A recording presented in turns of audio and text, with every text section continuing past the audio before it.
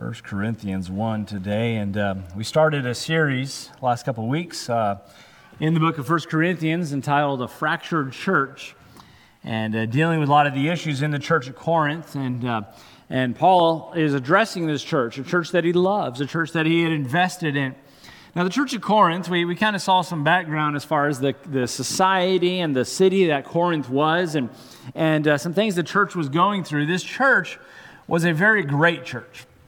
I mean, by anybody's estimation, they look at this church and they say, wow, this church has it together. In fact, if it was today's model, this would be the church that would be having all the conferences. This would be the church that would be putting out all the publications. This would be the church that would be, they would just, on the surface, have it all together, all going on. It's a very gifted church. They were gifted in speaking.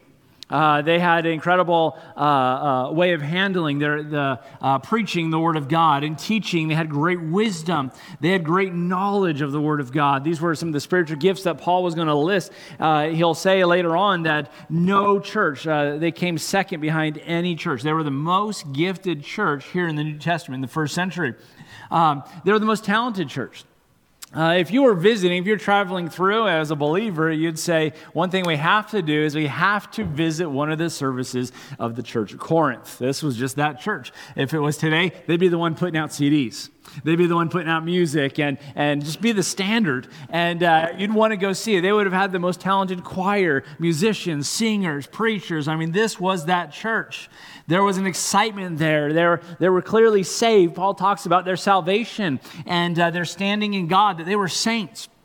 And there was all full of external observances. There's all external things going on. But Paul later is going to mention, and he's even going to address in our text today, that this was a very carnal church. Everything looked great on the outside, and everything was going in a certain direction, but it was a very carnal church. One of the things they were carnal about, they were very full of themselves. When you look at the word carnal basically means fleshly. It's the opposite of spiritual. He's going to say in chapter 3, I could not speak as to you as unto spiritual, but as unto carnal, even babes in Christ. And so that's what the church was. They were kind of very immature, if you would, with spiritual matters. They had gifts, and the gifts were given to them to serve other people. But were they doing it to serve other people? They were doing it to serve their own selves. They were doing it for their own purposes and their own, there was competitiveness about the church. Well, I'm better. No, I'm better. Well, oh yeah, well, I'm of this guy and I'm of this. And they're name dropping, and this is just kind of what they did as a church. And they took God's gifts, and what were they doing? They were using them in a very abusive way. This church, Paul had to approach them, people whom he had, who disappointed him. We looked at that a little bit last week. How do you deal with people who have disappointed you? And he gives a great template. We kind of looked at some things, these people that he loved. He thanked God for them, for their salvation. He thanked God that he had a plan for them and was purposed to fulfill and to complete that plan. He thanked God, though they weren't using it right, the fact that he even gave them gifts. And it was kind of like, we'll deal with how you're using them later, but for now I just want to say I thank God for the gifts you have. I thank God for what he has started in you. And what a wonderful template as we deal with and approach people that have hurt us. Have you ever had to do that? Have you ever had to approach somebody and address somebody who has let you down, maybe spiritually? If you're a parent here, you probably have. If you're a parent here, if you haven't yet, you're going to, okay? It's just what we have to deal with as people. And so he addresses them and really gives a great layout. In fact, I have already used this formula since I studied this passage and saw it there. I've already used it in dealing with some disappointments and as I worked with people. But, that's really the theme of 1 Corinthians, fixing problems that arise because of self-centeredness. Fixing problems that arise because their eyes were on themselves and not on others, and they were looking on their own things only and not the things of others. That's this church. This morning I want to bring a message and talk to you about divisions and contentions. Divisions and contentions that this church dealt with. You ever been part of a situation in life where one group just could not get along with another group? Of course, we see that often on a bigger scale. If you watch the news at all, we have the left, we have the right. We have different groups within those groups that are kind of at each other about different things, and the two sides just cannot come together. And we'll see that on a grand scale. But if we bring it down to kind of a more personal aspect in a local church or in even in families or different things, it becomes very difficult being a part of things in life where they're just groups that do not get along, or they break themselves into groups. And we have our group, and we're on the east side, we're on the west side, we're of this family, we're of that family. We have all these different breakdowns, and what ends up happening? They're divisions. These are splits.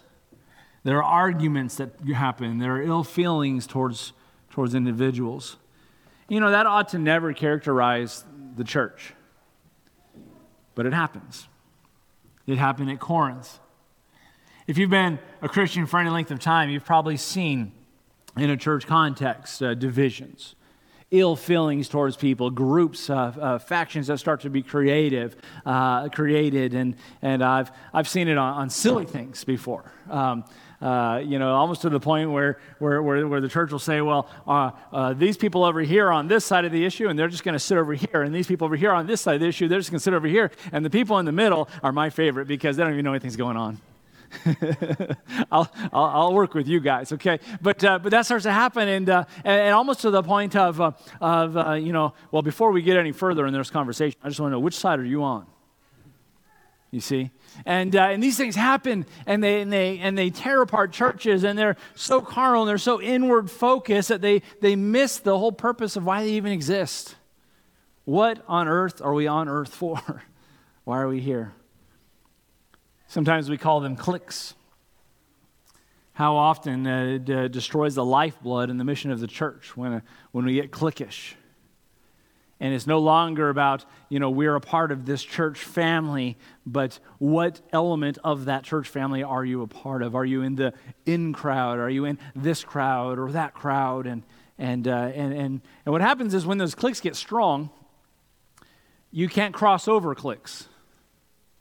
Like you have to be loyal to your clique. And you forget the idea that wait a minute, we're supposed to be one church. We're supposed to be one body. That's what was happening in 1 Corinthians 1. Paul is dealing with, I'm going to use the word schism.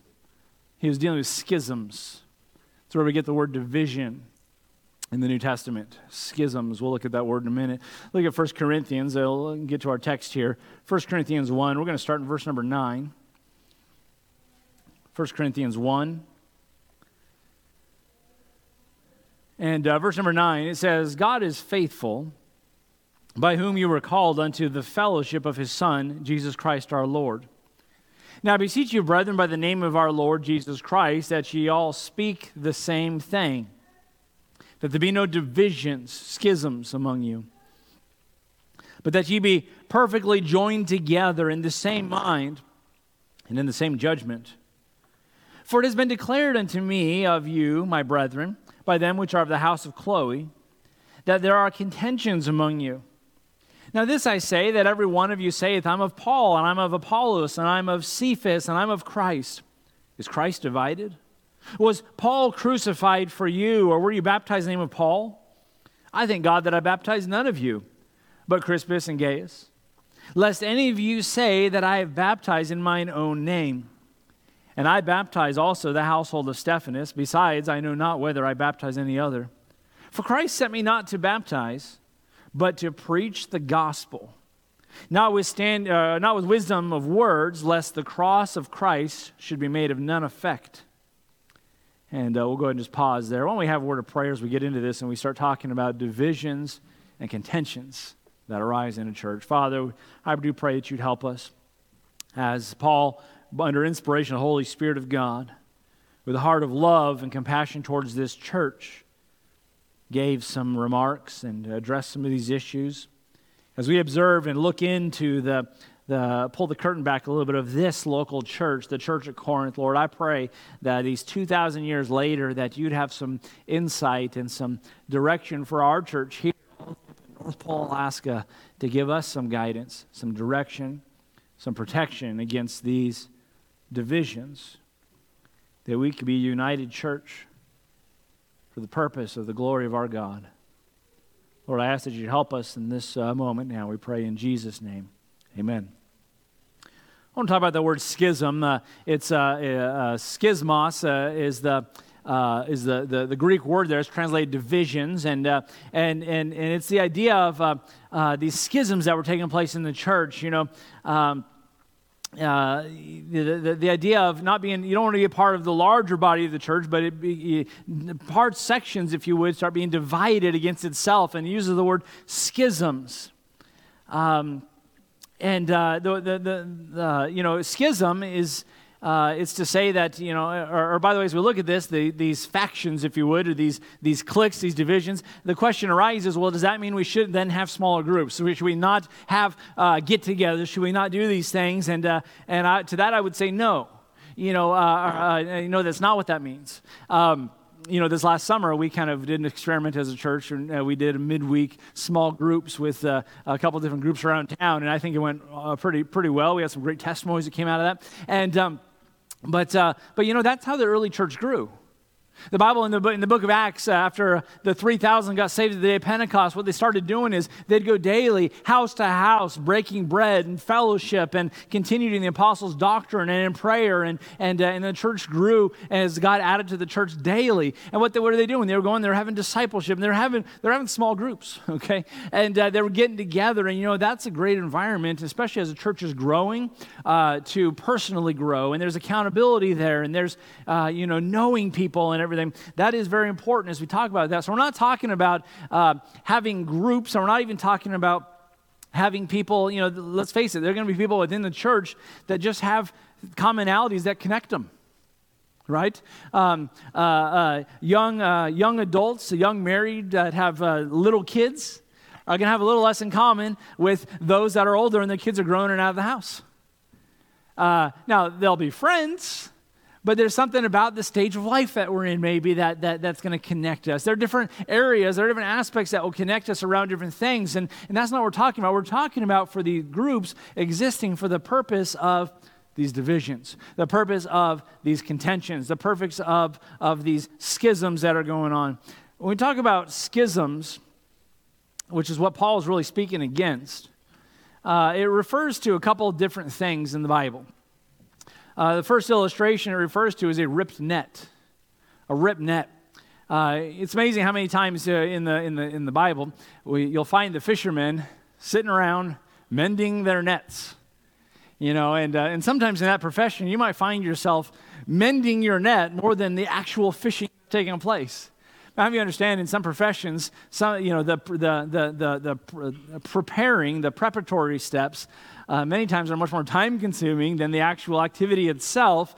And if you skip those preparatory steps, you'll fail at the job. My dad, growing up in the summers, he was a public school teacher, and in the summers, he would take on side jobs in painting houses. And many times, I kind of learned how to working alongside of him.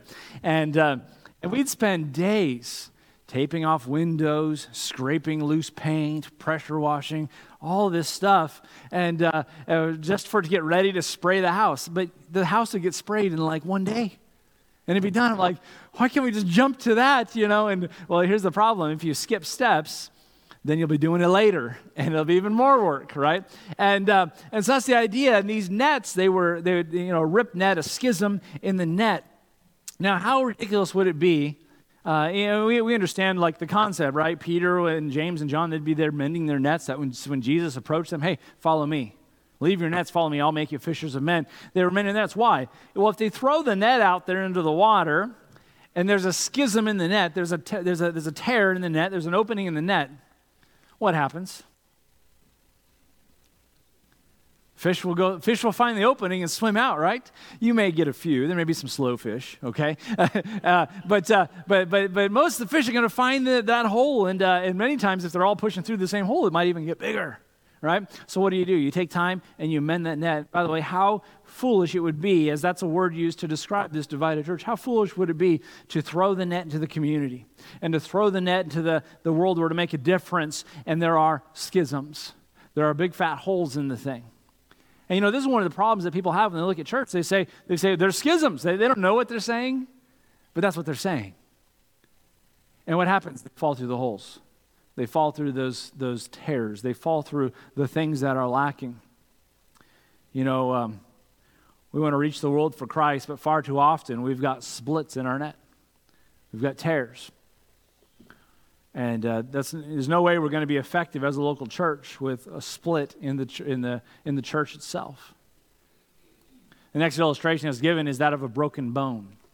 When I was, I want to say I was 13 years old, I first started taking up snowboarding. And I did a very wise thing because I was a wise teenager. And I decided, I've been skiing for all these years, and I was a fairly expert skier, and I thought I could pick up snowboarding, and so I was going to go out there and do it myself. And I had no one going with me, no one giving me pointers, didn't take any lessons. I got this, right? Well, about halfway through the day of all this falling down and everything, I'm kind of starting to get the hang of this. I'm getting some balance, and I'm on the beginner slope, and this lady who's on skis, who's also a beginner, she's making very unpredictable turns, and I'm just trying to get around her so we don't crash, and she makes a sudden movement, and I dive to the side to avoid hitting her, and my wrist had one too many falls on it, and snap. I was in so much pain. The city judge was also snowboarding that day, and he came to my aid, and I thought that was kind of funny.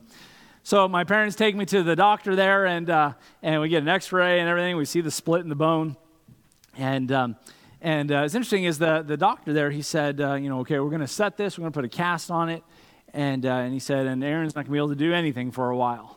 I'm right-handed, it was my right arm, and I was still in school, okay, and so I had to either learn how to write left-handed, which surprisingly was about as legible as my right-handed writing anyway, or what I would do, and the cast was set like this, I would write like this, and that's what I ended up doing. I would kind of bend my arm way up here. But I really couldn't do anything with my arm. And the doctor told me, he said, your arm's weak right now and it needs to not be used. But once it heals, he said, the spot where the break was is going to be stronger than before it broke. So there was a season where I'd be out of commission while it's set, but afterwards it will come through stronger than it was before. Now, that's why as a local church, when there's a schism, we need to deal with it right away. We need to set that thing. And there may be a season where there's maybe some setting aside. There may be a season where it's not going to be used as much as it normally would while that thing heals up. But if it's done right, if it's handled properly, what happens? We come to the other side and we're going to be much stronger for having stayed. We're going to be much stronger for having worked through it. We're going to be much stronger for having done it right. And it's a great, wonderful medical illustration here of setting a broken bone. But that's true at the local church. When we have breaks, listen, we can't function properly. We can try to work through the pain. I remember when I was in basic training in the Army, I ran into a guy, and I think I had to go to the doctor for something. And I ran into a guy, and his foot was like barely hanging on his leg. And I'm like, man, what happened? And he said, well, I'm finishing up. I think it was air assault school or something, and it was that last ruck march that they were doing. And basically, he said, if I gave up, his ankle gave out and it snapped. He says, if I gave up, I'd have to start the whole class over. And he said, I worked too hard to get here. He says, so I pushed through it. His leg was all swollen and getting all black and just nasty, right? And what happened? He tried to push through it. And I guarantee he was not anywhere as strong as he would have been if he just, had he not broken it in the first place. But you know what? I don't know whatever happened to that guy. If he broke it beyond repair, I don't know. But he did some serious damage to his foot by trying to push through it. You know, if we're not careful, we ignore the issues and we try to push through it. You know what we're going to have? We have a much greater injury than the initial injury. If we don't deal with it right and push, and we're just going to push through, we're just going to, drink water and drive on, soldier. We're just going to kind of do that number, and what's going to happen? It gets worse and worse and worse until it's no good. By the way, I know a lot of guys that have retired in the military, and there are many parts on their body that is no good anymore. They've blown out their knees. They've ruined their back. Why? What happened? Somewhere along the way, it wasn't taken care of properly. I'm not blaming the military, but I'm blaming the military. No, I'm just teasing. As a church, we need to be very careful with this, that we'd function properly. The third illustration is this. So we have the schism as a broken bone, a schism as a tear in the net. The third one is a tear in a garment. You ever torn your clothes? I was going to say, have you ever split your pants, but I don't know if I want to know. I remember one Sunday I was getting ready to leave, and I went and hopped in my car, and there was that sobering feeling and sound when the back of your pants just tear. And I was like, I'm so glad church is over, and that this didn't happen as soon as I got here today. And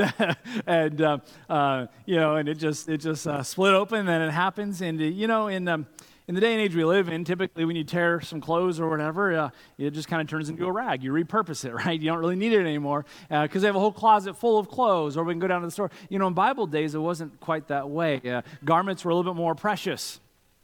So when you have a tear in your garment, you're going to go and get it sewn. You're going to go and get it fixed. If you don't do it right away, what will happen to the tear? If I just keep working throughout my day after, I got a tear, well, I'll finish up my 8-hour shift and then I'll deal with it. What's going to happen to that tear?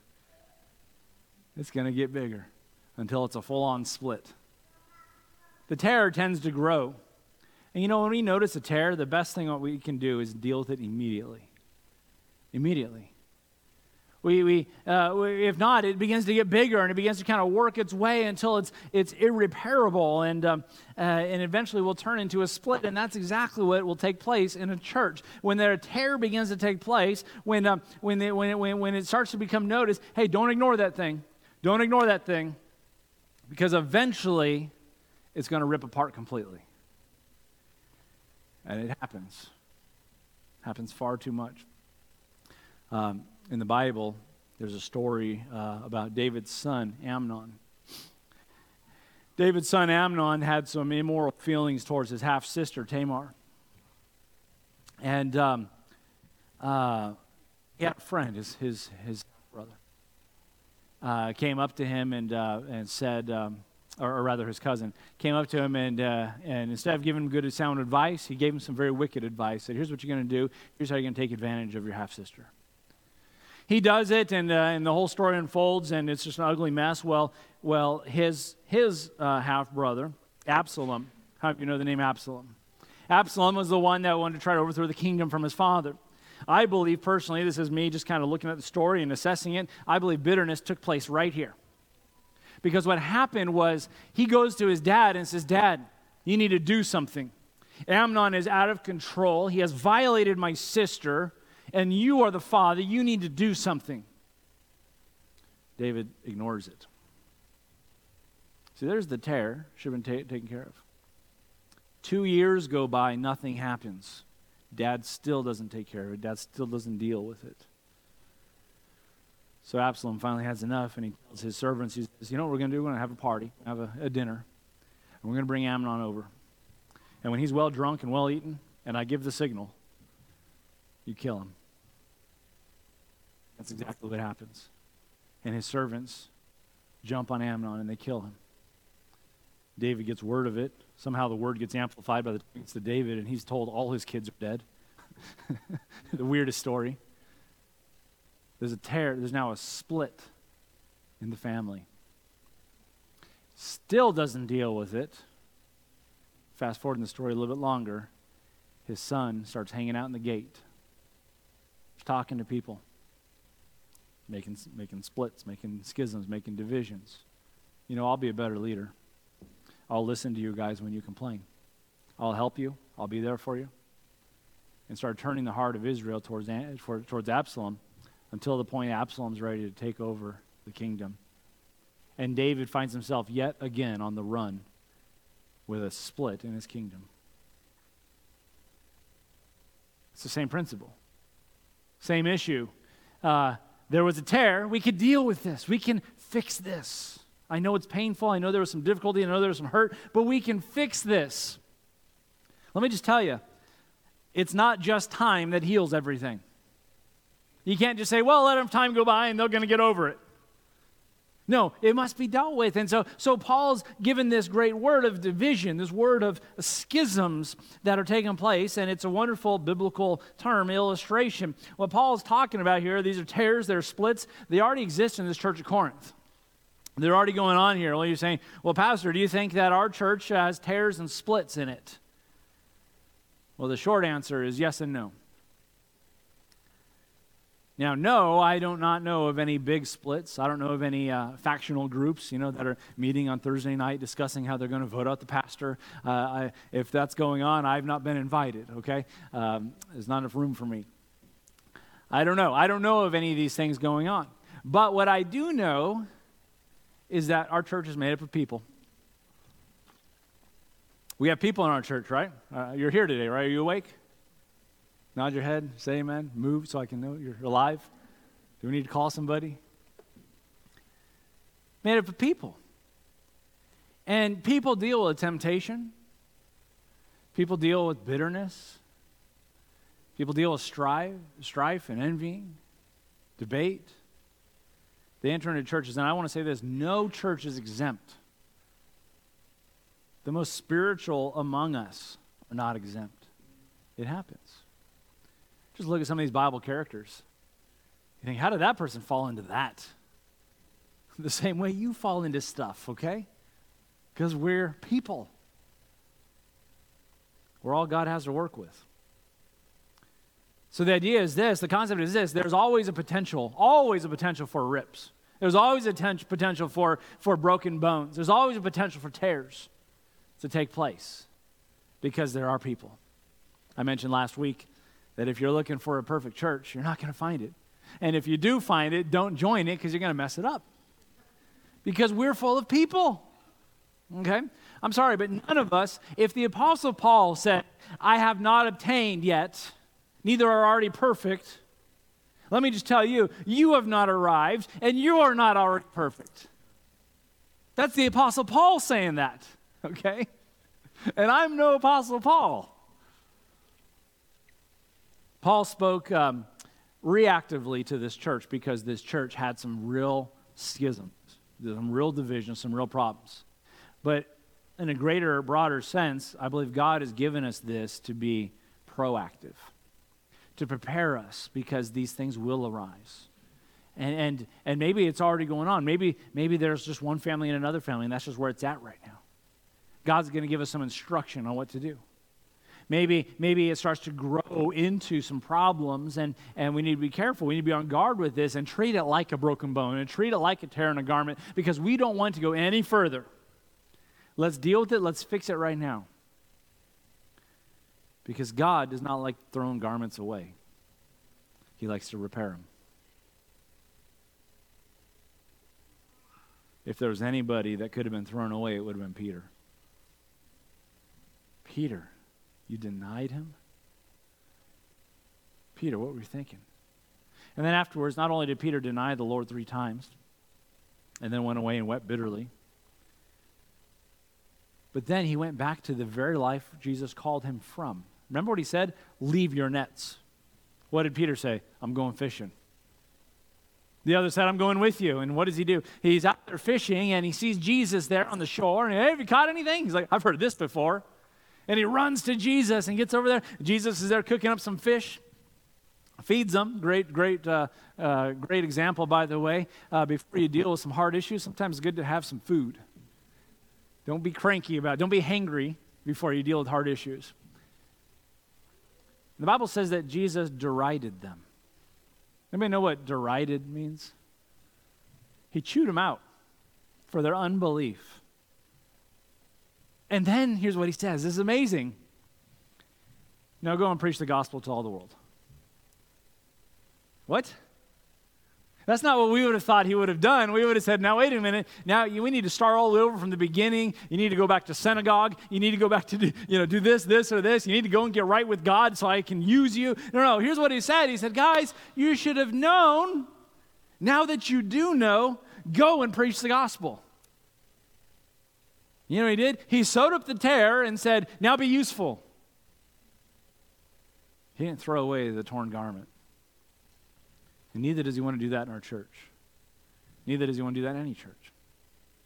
And if we're not careful, we can get so much to the place where we say, you know what, the best thing to do is just to get rid of this guy, to get rid of that group. Good riddance, okay? You know, there's an interesting phrase about marriage in the Bible. Blake, you can listen to this. What God has joined together, let not man put asunder. Okay, God hates divorce. The Bible says that God adds to the church. Now, I'm not equating marriage to church membership or anything like that. What I am saying this, what God joins together, if God adds to the church, what is it if man pushes out of the church? Now, I'll say there's a time for church discipline. There's a time for those things. But always keep in mind the purpose of that, which is what? Anybody know? Restoration. Good job. You guys pass. Which is back together. It's sowing the tear. So who are we to say, no, you don't belong, if God's the one joining it up? Does that make sense? It's the same as a man interfering when God brought a couple together and a man gets in there and says, nope, whether it be those in the marriage, whether it be someone outside the marriage, whatever it is, don't interfere. God did that. By the way, don't look at that illustration further than that. That's just the point I'm making, okay? There are times when it's time to leave a church. There are times when it's time to move or various things. And I'm not equating being part of a church to marriage. But there's a principle there. So Paul spoke reactively, and when God's looking at us, and we want to be proactive about this thing. So I want to just bring up 3 points, then we'll be done. Paul's going to point out the ideal, and that is what the church should look like. He's going to point out the issues, what were the church dealing with that was opposite from what's ideal. And then the insight that Paul gives, here's the conclusion of the matter. Here's what I want you to come to. And so first of all, the ideal. Look at verse number 9. God is faithful, by whom ye were called unto this fellowship of his Son, Jesus Christ our Lord. And by the way, this information and this instruction is true not just for this church, but any church, including our church. And so he's going to give this information. And here's what he says, that we've been called, if you would, unto the fellowship of his Son, Jesus Christ. I like what John says in 1 John chapter 1. He says, this is why I'm writing this to you, that you could enter into this fellowship. And truly, our fellowship is with the Father and with his Son, Jesus Christ. The first step, the basis of our fellowship, folks, is faith in Jesus Christ. He says we've been called into the fellowship of the Lord Jesus Christ. But this is a very important thing as we're talking about what's ideal. It's this fellowship. Now, when we talk about fellowship, what we want to do, he says he wants us to operate in a fellowship sort of thing. So we think, okay, I get it. Let's have a cookout every so often. Let's get together. We'll have a game night and those kinds of things. And you know what we tend to do? And those things are great. And we do them. We have potluck every Sunday night, by the way. Come join us tonight. And it's good. It's very good. I'm hungry now. We use it in a very superficial way, though. We think, here's what fellowship is. Come for fun, food, and fellowship, right? The three Baptist F's, fun, food, and fellowship. We had men's breakfast yesterday, and we got together, we had fun, food, and fellowship. But we had a wonderful time yesterday, a great time of prayer, and just I enjoy you men, time together that we have. But I'm not against those getting together. I think they're very good things. I think we as a church family ought to get past the superficial level of, oh, hey, I know your name, I know your kid's name, and I wrote your birthday down somewhere. But rather knowing where we are, where we live, knowing who we are, and to enter into this fellowship, to be friends. Faithful are the wounds of a friend. What a wonderful ministry a friend can have in your life to sometimes tell you things you don't want to hear. But you know what? If you're not a friend, you can't wound somebody in a positive way, because then it's just mean, right? I need some friends in my life from time to time that say, hey, you're messed up. Well, who am I letting in that close? Guys, we have a problem with this, don't we? We don't let people in that close. Talking to the men. We need to let some godly men into our lives to help us. We need that. We have blind spots. I'm not against getting together. Those things are very important. But here's what fellowship is. Fellowship is gathering around a common interest and a common purpose as it relates to Jesus Christ. There's a commonality to it. Fellowship means this. It means partnership. Fellowship carries the idea, for some illustrations, of partnership, like a shareholder, like part owner. A fellowship is the idea of a team member, that we're a part of something that's going on, and we're working together. Put it this way, let's break down the word fellowship. Fellowship. We're fellows together in a ship. You're like, that sounds cheesy. No, think about the old days, how they would row a boat. Everyone's got to be in unison. What are we doing? We're fellowshipping. We're working together for the purpose. We're working together with a common goal and a common interest. When you got saved, here's what it says. You've been called into a fellowship. Now, I know in a broader sense, when you got saved, you got added to the family of God. Praise the Lord for that. But in a very practical and real sense, God calls everybody to be a part of a local church, a local assembly. And here's a great challenge for all Christians everywhere. If you're not part of a local assembly, you need to find out where God wants you and plug in. You see, and by the way, I want to say this church isn't necessarily for everybody. And I'm not against anybody that is not this church. I'm against false doctrine, and I'm against those kinds of things. But I tell you, if you're preaching Christ, and if you're true to sound doctrine, praise the Lord. We can even fellowship that way. Oh, you mean you would fellowship with another church? When you got saved, you got called to a fellowship, and God adds people to that local assembly. Why? For that growth, for that common fellowship. What ship am I in to row this thing? Right? By the way, if we carry on that illustration, think of a warship. This ship has to be working right for it to be effective. But then the ship next to them has to be working right as well for the overall war to be won. Folks, that's the other church. But you know what? I'm not on their boat, and I don't know what their captain is doing. But we're in this boat, and we know what God's given to us. And so here's what we're doing. We're going, and we're rowing, and we're working together. God calls people to local churches. How does someone become a member of the Church North Pole? How do we enter into this fellowship here? You know, we're not those that would say, you can't come eat with us until you've officially made it official or anything like that. But it really is simple. There is an element of joining oneself, yoking oneself up with. And the first step is trusting Christ as Savior. Truly, our fellowship is with the Father and with His Son, Jesus Christ. Second thing, identifying with the Lord Jesus Christ through believers' baptism. That we are a body of baptized believers.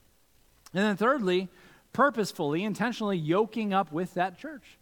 Saying, these are my fellow church members, and that man is called to be my pastor, and these are my fellow brethren, if you would, in this yoke. The Bible refers to the church, we'll see it later on in 1 Corinthians, but it uses the illustration of a body. The ears and the mouth and the eyes and the feet and the hands and all this stuff, and it's all working together, and it uses that in the context of spiritual gifts. I've got my gifts, you've got your gifts, and we're to use it in the context of the local church. What are we doing? For the edifying, for the building up of that body. When I've not joined up, I may be like a part of the garment of the body, but I'm not part of the body. I may be like a backpack the body's wearing, but I'm not part of the body.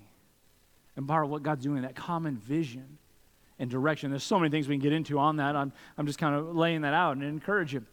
By the way, we're going to be doing another new members class coming up soon. We'll have a sign-up sheet soon. Several have expressed interest, and with that, it just kind of shares, here's what our church is about, and answer some questions and kind of get the conversation going. But, it's a called-out body of believers who are focused on the same big picture and the same mission. So what is that purpose? Well, what's your purpose as an individual? By the way, is the church this building we're in? Beautiful building we get to meet in. It's people. So what is our purpose as individuals? Since the church is made up of individuals, the collective, the group will have the same purpose. What is our purpose as an individual? Your purpose is to bring honor and glory to God. You say, well, that sounds simple. To bring honor and glory to God.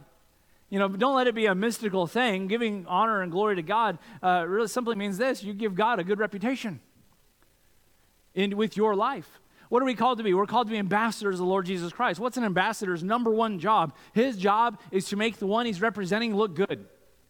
Now, I want to say this. Does me having a bad testimony change God's character? Yes or no? No, but it can sure change people's opinion of God. I want to bring honor and glory to God. And so my desire is that Christ would be magnified in me. Paul said, whether by life or by death, Christ would be magnified in me. John the Baptist said, he must increase, but I must what? Decrease. So how do we give honor and glory to God? We fulfill the great command. Love the Lord thy God with all thy heart, soul, mind, and strength. Love thy neighbor as thyself. That's our behavior with one another. We fulfill the Great Commission. He's given us a job to do. We honor and glorify God by this, 2 words, making disciples. Making disciples. By the way, I think too many churches and too many people kind of just stop at, here's what we're doing. We're going to go and tell everybody about Jesus. Tell everybody about Jesus. No. We are called to make disciples. You say, what is that? It starts with Christ, but it ends with Christ likeness.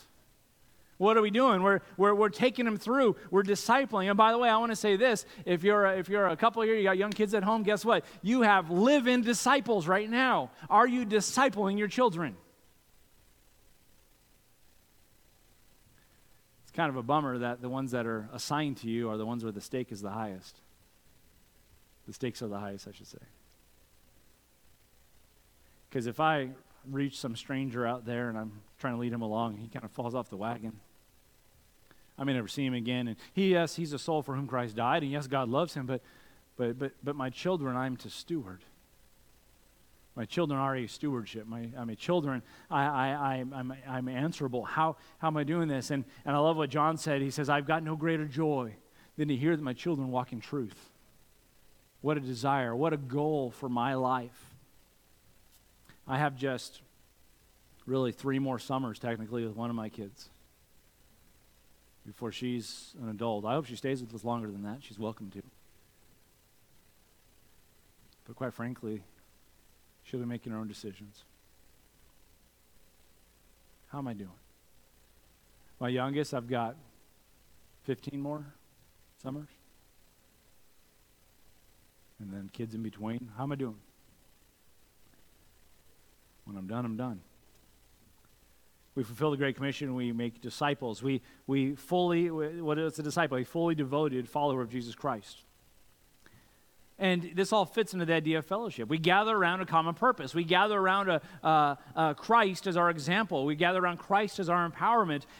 It's the glue that holds us together. We're shareholders. This fellowship, we are in the same thing, same fellowship, which is with Christ as He's given to us. We are co-laborers with Christ as He's given to us this ministry of reconciliation. So, when we're firing all cylinders. We are firing on all cylinders, rather, when we're doing it this way. When there's a common vision, a common direction, a common goal. You know what I found? When schisms arise and cliques arise and things, we've lost sight of the goal. That happens when you lose sight of the goal. Well, yeah, it happens when you lose sight of where are we going anyway? What are we doing? So that's the ideal, the fellowship. Several reflections of that ideal. Look at verse number 10. Now I beseech you, brethren, by the name of our Lord Jesus Christ, that you speak the same thing, that there be no divisions among you, and that you be perfectly joined together in the same mind and the same judgment. The first thing he points out, speak the same thing. You say, what does that mean? What is a good reflection of a church, if you would? What is what the church says? Are we proclaiming Christ? Are we speaking the same thing? Or are people in the church, or those that get around us, are they hearing garbled speech? Is it a clear voice? Is it a clear direction? Or is it kind of like the Tower of Babel? Are we saying the same thing? When the church members are speaking, are they saying the same thing, or is it just kind of confusing?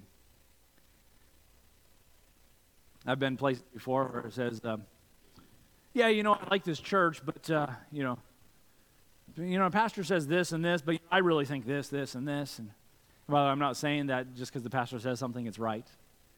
But many times we want to hold on. You've been shown from the Bible, and here's what the Scriptures say. And we say, I like being there, but I got my own ideas. I got my own thoughts. I don't need all that church stuff.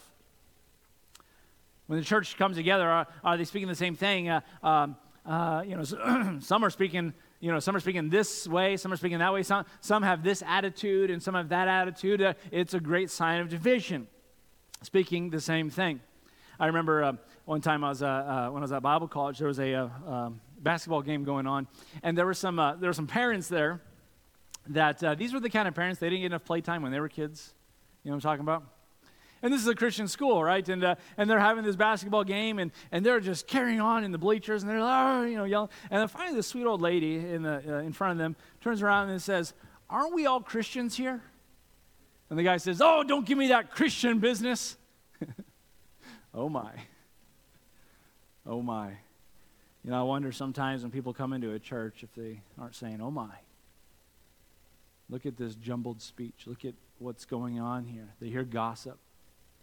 They hear tones of bitterness. It's not everybody, but many times the whole church is marked by a few bad apples. And someone may come in and they'll hear these things. And by the way, we need to be sensitive when someone is going through some difficulty and someone is going through some bitterness. You which are spiritual should bear the infirmities of the weak. And what does that mean? We need to come alongside and say, can I help you? Can I pray with you? Let's meet for lunch. What's going on? I've just sensed that I feel like you're down, like you're under pressure, or whatever the case may be. We ought to speak the same thing. Notice verse number 10. Again, I need to hurry. "I beseech you, brethren, by the name of our Lord Jesus Christ, that you speak the same thing. There be no divisions." I'll talk about that in a minute. "That you be perfectly joined together." And there's like our word, the schism. What are we doing? We be perfectly joined together. No tears, no breaks. We're perfectly joined together. The net is mended. The bone is healed. The tear is sewn up. Not just say the same thing, but there needs to be the structure there. And then it goes on and he says, the same judgments. You know what the same judgment is about? It's about a mindset. The speech actually flows from what's going on in the mind. And so this is your ideal. The ideal, as he's telling them, he says, guys, you're not thinking the right thoughts. How do you know this? Because you're not saying the right things. You're not speaking the right thoughts. How do I know this? Because there's a tear in the net. You're not thinking the right thoughts. How do I know this? Because the bone's out of socket, or broken altogether. How do we know there's a tear? He's telling them, you don't have the thoughts of how can I serve you, how can I help you, how can I be a blessing. You have thoughts of climbing a ladder. You have thoughts of comparison one with another. You have thoughts of who's better and who's not. These are the thoughts that are going on. So we have the ideal that we speak the same things, that we be joined together, and that we think the same thoughts, the purpose of Christ in fellowship, the ideal. Then we have the issues. He says this, that there be no divisions, verse number 10 right in the middle. There be no divisions among you. That's the word schisma, schisms. Schisms. The inner issues are showing up outwardly. Just like the thinking shows up in speaking, these issues were showing up and is reflected in words. What kind of words? Look at verse number 11. For it had been declared unto me of you, my brethren, by them which are of the household of Chloe, that there are contentions among you. That's the schisms that are going on. The divisions, they're shown up as contentions. They're one body, but the net is ripped. They're one body, but the bone is broken. That's what's going on. They're one garment, but there's a tear. It looks great on the outside. It's working, but Paul heard about these contentions. And so Paul's coming to them. He says there's contentions. The word there, contentions, it means a verbal quarrel. What we would say today is debates. Now, these schisms, they're reflected in a way they would talk to each other, the way they would speak to one another. What happens in a church when there are schisms and when there are contentions? What happens? Well, there's a group over here, they're talking about this thing, and they've got these ideas. There's a group over here, and they've kind of got their own thing. And what starts to happen in that church? There are three things, there are probably more things, but there are three things I see that happen. First of all, there's great discouragement with sincere believers. You ever been somewhere and just the behavior just so grieves your heart? Christians ought not to act this way. Christians ought not to be so. There's this great disappointment. And how did Paul learn of this? Well, he says there were some people from the house of Chloe, the household of Chloe. In the Bible days, someone who could be considered a part of your household, it could mean family, but it could also mean under your employment. Under the household of Chloe. Chloe must have been somebody that had maybe some means and had people under her care enough, and they were so concerned that they went all the way across the Aegean Sea over to Ephesus, where Paul was, and said, Paul, there are some problems in the church of Corinth. It's breaking our heart. We need you to go back over there. And that's the implication. That's the idea that we get. They were probably very discouraged. They were probably sincere believers. They didn't like what was going on. I don't think they were going to go tattletale. I don't think they were going to go and be gossips to Paul, but they said with a great concern, Paul, there's a problem over there. There are problems with sincere Christians. It makes them very concerned. The problem happens when there are schisms and divisions. The problem of the church becomes very evident outside the church. Here's the problem. The people knew this schismatic spirit that this church had. The community knew it. Now, Corinth was a very divisive place in general, the city. They loved debating. Corinth was a place of debate. People went there to make something of themselves, a rags to riches story. We talked about how 1 in every 5 people in the Roman Empire were slaves. And if you bought your freedom, Corinth would be a great place to start over. And there were a lot of things going on there. But it was a place of opportunity. It was a place of backstabbing. It was a place of debating and scheming and name dropping. Hey, so-and-so sent me, right? And that kind of stuff. And the media in Corinth was not concerned about the truth. There were sides in the community, and they would, they had an agenda. They wouldn't just report the news. They would have their slant on it. And I know that doesn't sound like anything we would ever deal with, but that's what was going on here in Corinth. Now, here's the problem. The things that were happening in the city of Corinth is exactly what was showing up in the church. And the church starts to become a reflection of the community around them instead of the Christ within them. And boy, do we see that going on today. This was all happening inside the church, these debates, politics. I'm of this guy, I'm of that guy. All these things go on, name dropping. And the third thing that takes place when these schisms happen is it marginalizes the church's influence. So here's what happens. When you cast your net, you may get a few fish, but most of them swam out. When you put on the garment, it mostly covers you, but guess what? 40 below is coming, you're going to feel a breeze.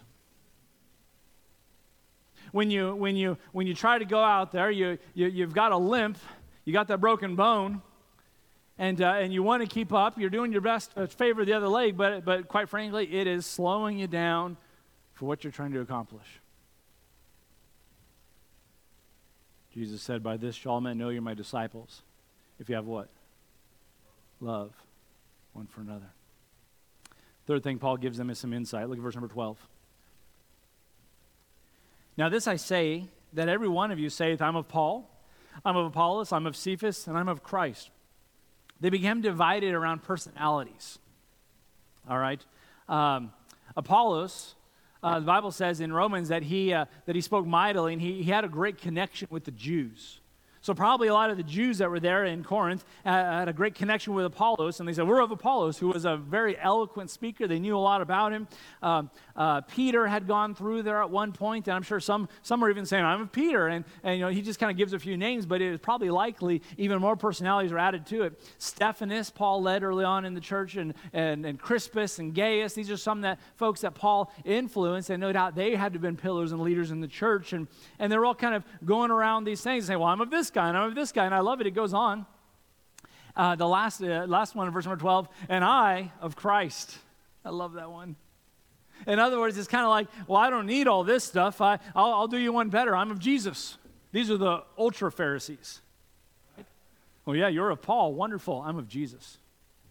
Whoa. I don't need church. I can walk with God on my own. You ever heard that? So Paul identifies the problem. They're gathered around strong personalities, but they only found fellowship in one group. I'm of the Paul group. I'm of Apollos group. And they don't cross over. So this whole church is just divided around these personalities. And Paul, he was not for that. These leaders were not for that. And by the way, people tend to be tribal, don't they? This is who I am. This is my group. And Paul refused to take the bait. I love this. Ego would say, these guys are saying, they're of me. I started the church after all. And that's what ego would say. And Paul would have none of it. No, this is wrong. He didn't get into the weeds. In fact, instead of getting into the weeds, Paul just mowed down the whole thing. He says, what are you guys talking about? In fact, look what he says in verse number 13. Is Christ divided? Church, body of Christ. Is Christ's body divided? Was Paul crucified for you? Did I go and pay for your sins? He's saying to them. Is Christ crucified for you? Were you baptized in the name of Paul? I thank God I baptized none of you but Crispus and Gaius, who were probably two of the ones that weren't fighting. You know what he was saying? He was saying to them, cut it out. Here's what I love. He doesn't get into the weeds. Here's what I mean by that. He didn't go and address the things they were debating about.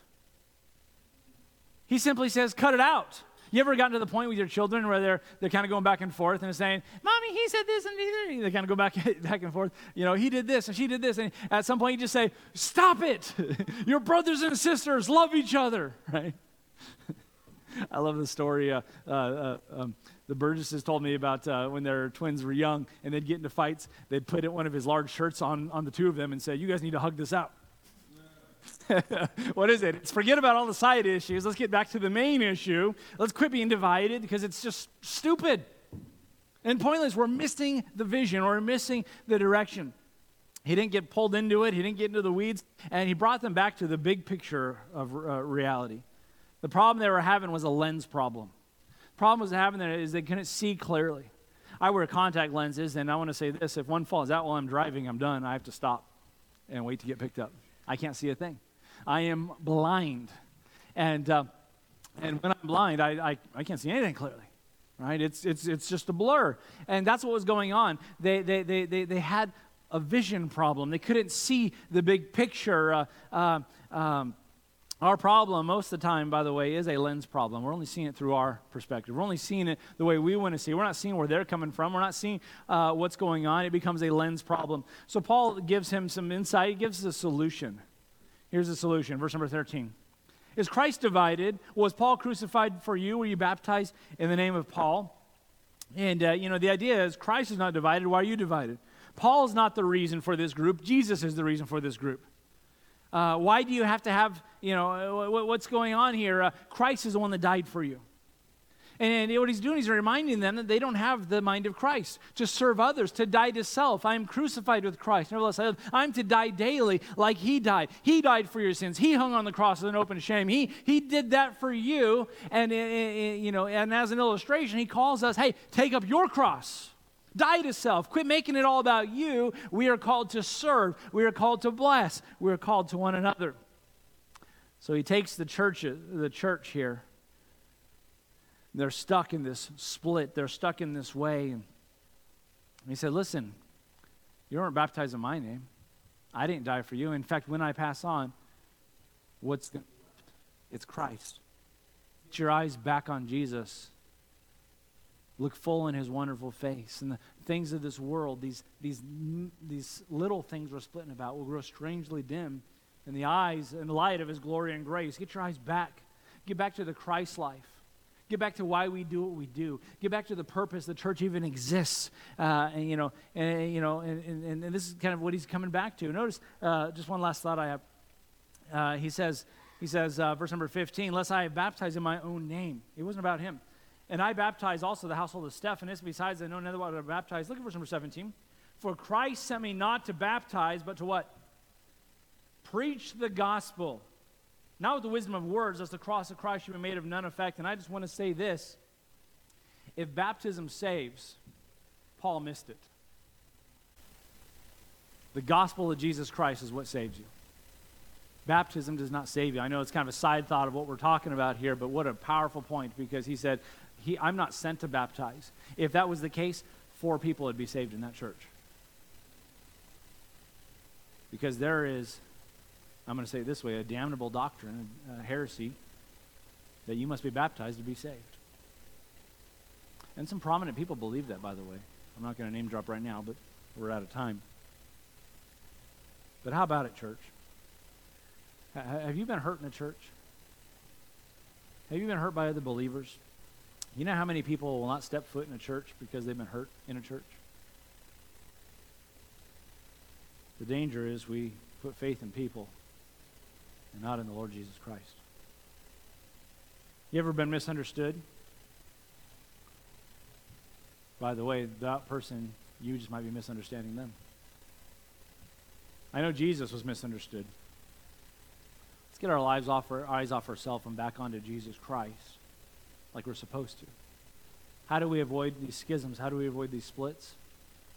Keep our eyes where they're supposed to be. Keep that lens clear. Keep the idea that I am to be a sacrifice unto God, a living sacrifice. I'm to serve my fellow man. I'm to serve the other believers. Let us do good unto all men, especially them of the household of faith. That's where it starts, folks. We practice here. We get good at it here so we can do it well out there. But if all that's going on here is, well, unless you're in my group, I'm of Blake. Who all's in Blake's group with me? Nobody? Okay. And then you got Wes's group back there. Who's in Wes's group? How silly. How silly.